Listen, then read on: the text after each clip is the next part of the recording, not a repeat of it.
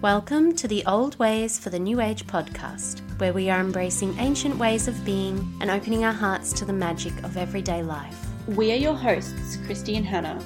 Join us as we romance the ordinary, re-enchant our own lives with plant magic, and get ourselves back to the garden.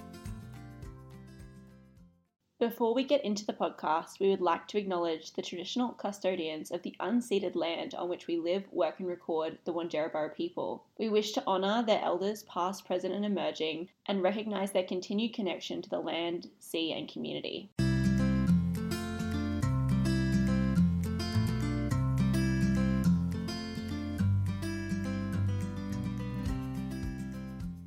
Hello everybody and welcome back to the Old Ways for the New Age podcast. Today we just have me, Christy, as a solo episode, and we'll be walking you through some really fascinating, interesting facts about sleep and dreaming in honour of the Pisces new moon and the fact that the sun is also entering Pisces season this week as well, pretty much around the same time. This Pisces new moon, and remember, a new moon is all about planting seeds and setting intentions for the month ahead. The Pisces new moon asks us to plant those seeds with love and manifest from a place of true authenticity. Pisces to me is kind of a little bit childlike, and my dad and my younger sister are both Pisceans, and it's not so much an innocence. They're very worldly and old souls, but they just have that wonderful sense of childlike wonder that I think is very important as you age to maintain. I think it's where we learn to find joy in the little things. So I feel like this week is a really great time to look at where you experienced true joy and love in your own childhood, and try to bring that back into your life now. It's a time where we're all feeling a bit more intuitive, and sometimes that makes us feel like we want to close our hearts off to the world a little bit, especially for highly sensitive people or empaths. So it's about trying to work out how you can be intuitive and open and receptive from an open-hearted place. And since Pisces is all about water, my sister is definitely a water baby. She loves the water. It would be the perfect time for a bathing ritual, especially one that focuses on the new moon. So perhaps a bath where you set your intentions, dream up possibilities, think about what it is that your soul truly desires to manifest, and really explore what it is that you authentically desire. A meditation to visit your inner child would be really good as well. And just incorporating all this into a bathing ritual would be a really beautiful practice for this new moon. And in honor of dreamy Pisces, we're going to be talking about dreams this week. So let's get stuck in. In ancient cultures, dreaming was viewed as medicine and as an ocular art. There were dream oracles, kind of like priests or priestesses, who could either dream on your behalf or decipher your own prophetic dream. They really focused on dreams as being ways of seeing into the future. Dreaming provided access to the other realm, where you could visit gods and goddesses, and also people you know who had passed on. So it was kind of like this other realm, this other world that you actually went to visit. In some places around the world, there even existed sleep temples, which is just incredible to me, where the dreamer would go through a process to incubate dreams and encourage specific lucid dreams. 3,000 or 4,000 years ago, our ancestors understood and valued dreams far more than we do. People visited these sleep temples specifically to go through rituals and to sleep dreams. They believed that healing could occur in a dream through certain rites and rituals prior to. So the sleep sanctuaries were kind of like wellness centers where the person was treated holistically, and they used practices like purging, fasting, clean eating prior to the dream to prepare the dreamer so that they could go into a lucid dream and then call upon certain gods and goddesses to aid in the healing of their physical body. Moving along the timeline a little bit, we came to Christianity becoming the main belief system, and dreams for a little while there were actually seen as very similar sort of things, where they were seen as carrying messages from God or angels, and that hung around until about the 1600s, and then they were viewed more as a sort of occult practice and were viewed as dangerous even. It wasn't actually until the mid-1800s with people like Sigmund Freud and Carl Jung, among others, who actually started to explore the world of dreams again and look at them in a different way. Carl Jung in particular researched ancient beliefs and dreams, and he found that to him the pattern of the universe was one of duality. And he started to explore the worlds of archetypes, something that is not necessarily new. It's something that ancient people used. You see a lot of archetypes in their myths. And he looked at things like universal symbols, and from there he developed this idea of the collective unconscious. The basic meaning of this is that we are all able to access, through the collective unconscious, kind of universal database of symbols and archetypes that all mean the same thing to all of us as individuals. So dreams can kind of be decoded using those. And that's where you get things like dream dictionaries, where you can look up certain things and figure out what they mean. In ancient times, however, dreams were considered a crucial part of life. They were seen as ways to understand this other realm and also to look into our own futures. They were looked at mostly as messages from the other side, or as prophecies. Nowadays, of course, they're regarded more as emotional expressions from our innermost selves and sort of take on a way of working out our sort of emotional and mental issues and problems from like a psychological point of view. But what really fascinates me is these sleep sanctuaries. So you would go to a sleep sanctuary to incubate a dream. And incubation is defined as sleeping with the intention of receiving a dream reply to a question asked of a god or goddess, having first performed certain rituals and rites. So these could involve things like smoke cleansing, fasting, abstinence of meat and alcohol, and sometimes even included abstinence of sex.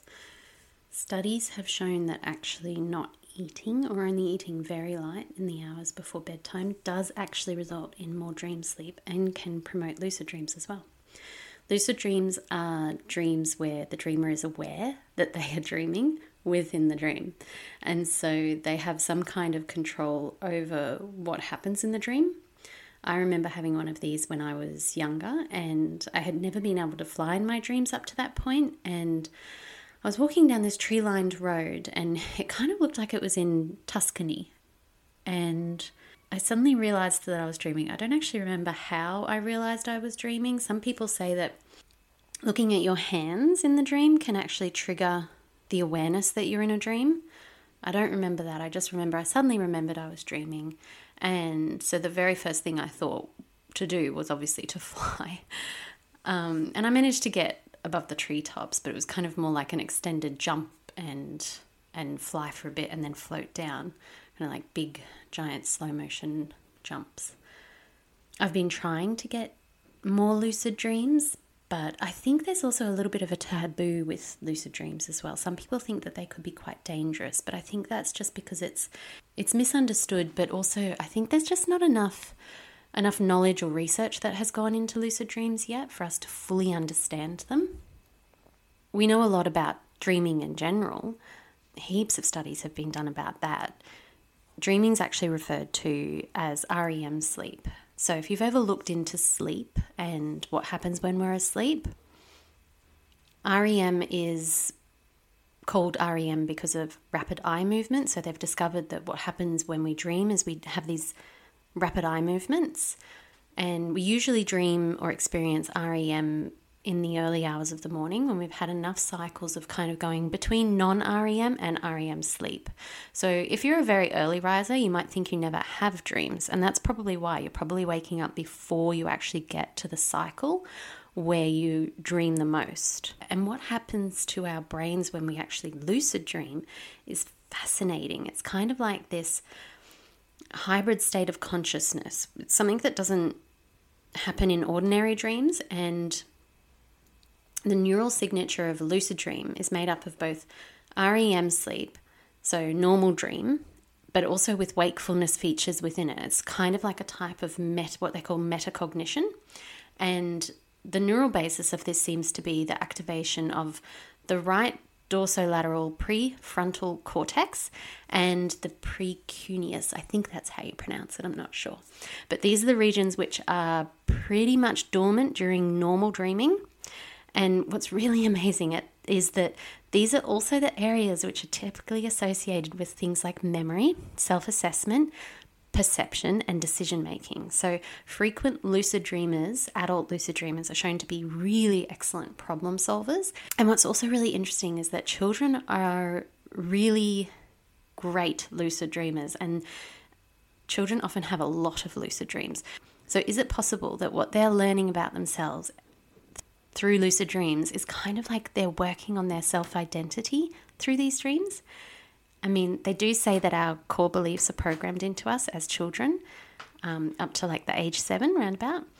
So is that possibly what is happening? I mean, children do also spend a lot of their time in this sort of like imaginary world as well. It's part of how they learn.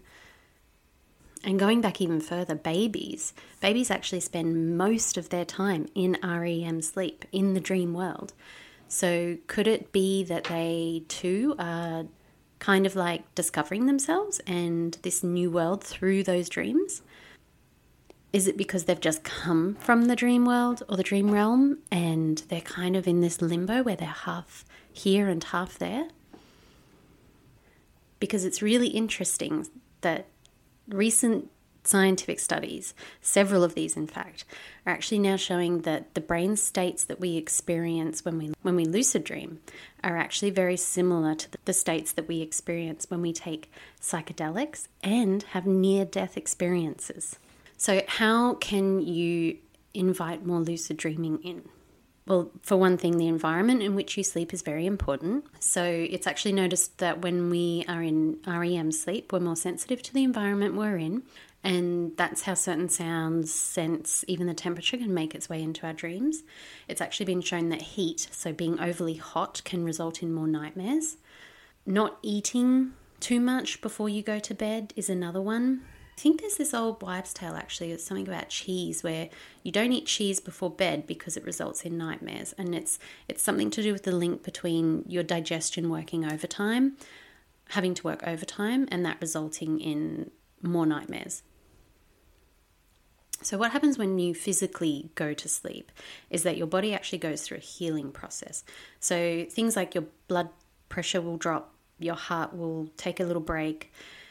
Sleep causes the body to release hormones that slow breathing, relax your muscles, and these kind of things help reduce things like inflammation and assist with actual physical healing. There's a number of different hormones that are released during sleep, and they all kind of have different purposes. So melatonin, which is released by the pineal gland, controls your sleep patterns. We all kind of know that at this point. Levels increase at nighttime. They make you feel sleepy. There's certain things that mean that you don't produce enough melatonin, which can prevent sleep. And those would include things like looking at your phone. So candlelight 1 hour before bed is fantastic. While you're sleeping, your pituitary gland actually releases growth hormone as well, which helps your body to grow and repair itself. Your sympathetic nervous system, which controls your fight or flight response, actually relaxes during sleep as well. And studies have shown that when you're deprived of sleep, that sympathetic nervous system activity increases. And that's mirrored through an increase in blood pressure, levels of cortisol, the stress hormone, and everything. And when you actually get more sleep, levels of cortisol decrease. And another thing, what actually happens with your immune system whilst you're sleeping is that your immune system releases a type of these small proteins called cytokines. I think that's how you pronounce it. And if you're sick or injured, those help your body fight inflammation, infection, and trauma. And without enough sleep, your immune system will not function at its best because it doesn't have enough of these going around helping your body fight whatever it has. So I feel like there's this really great link there where, you know, we saw early on about the dream temples and how people would use lucid dreams to actually go into the dream and heal their bodies. And our bodies are literally going through a physical healing process as we're sleeping. So the link there is real, and I think that this is a really untapped resource for healing. So there are some herbs you can use for sleeping and dreaming as well. Sleeping in particular to relax the body and the mind. Things like lavender, passion flower, lemon balm, all fantastic.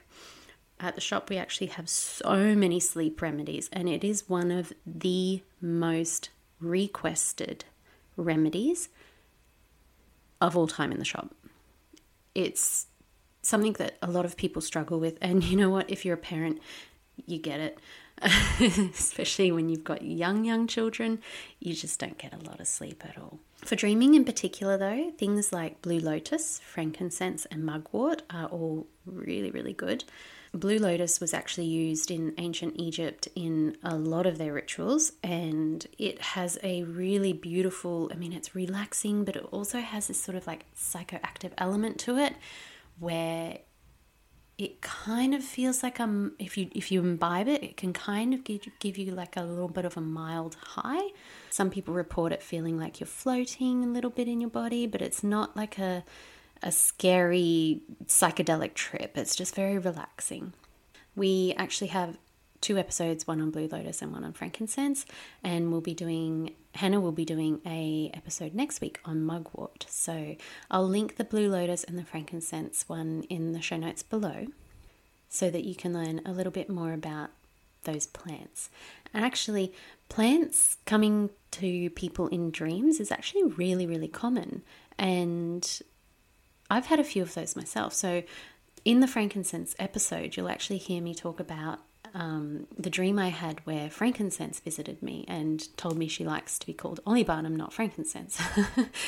So definitely listen to that one. It's really interesting. And something I actually didn't know when I recorded that was that I mentioned in the episode the ancient Egyptian queen Hatshepsut and how she was the first queen to bring boswellia, which is frankincense, trees into Egypt.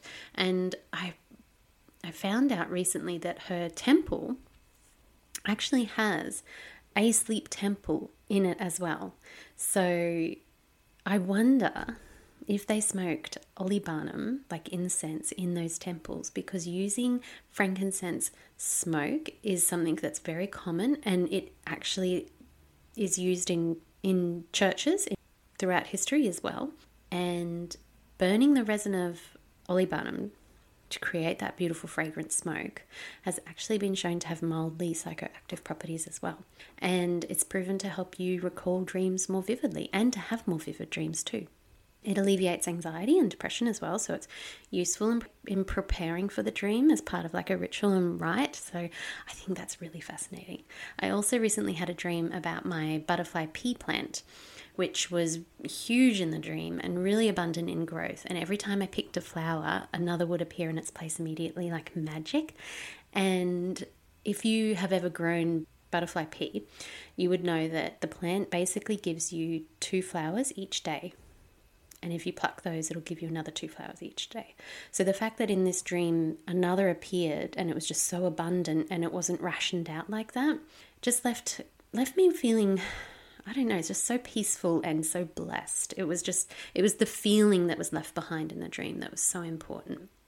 I'm still kind of trying to work out the message there, but I think it's basically just to embrace abundance.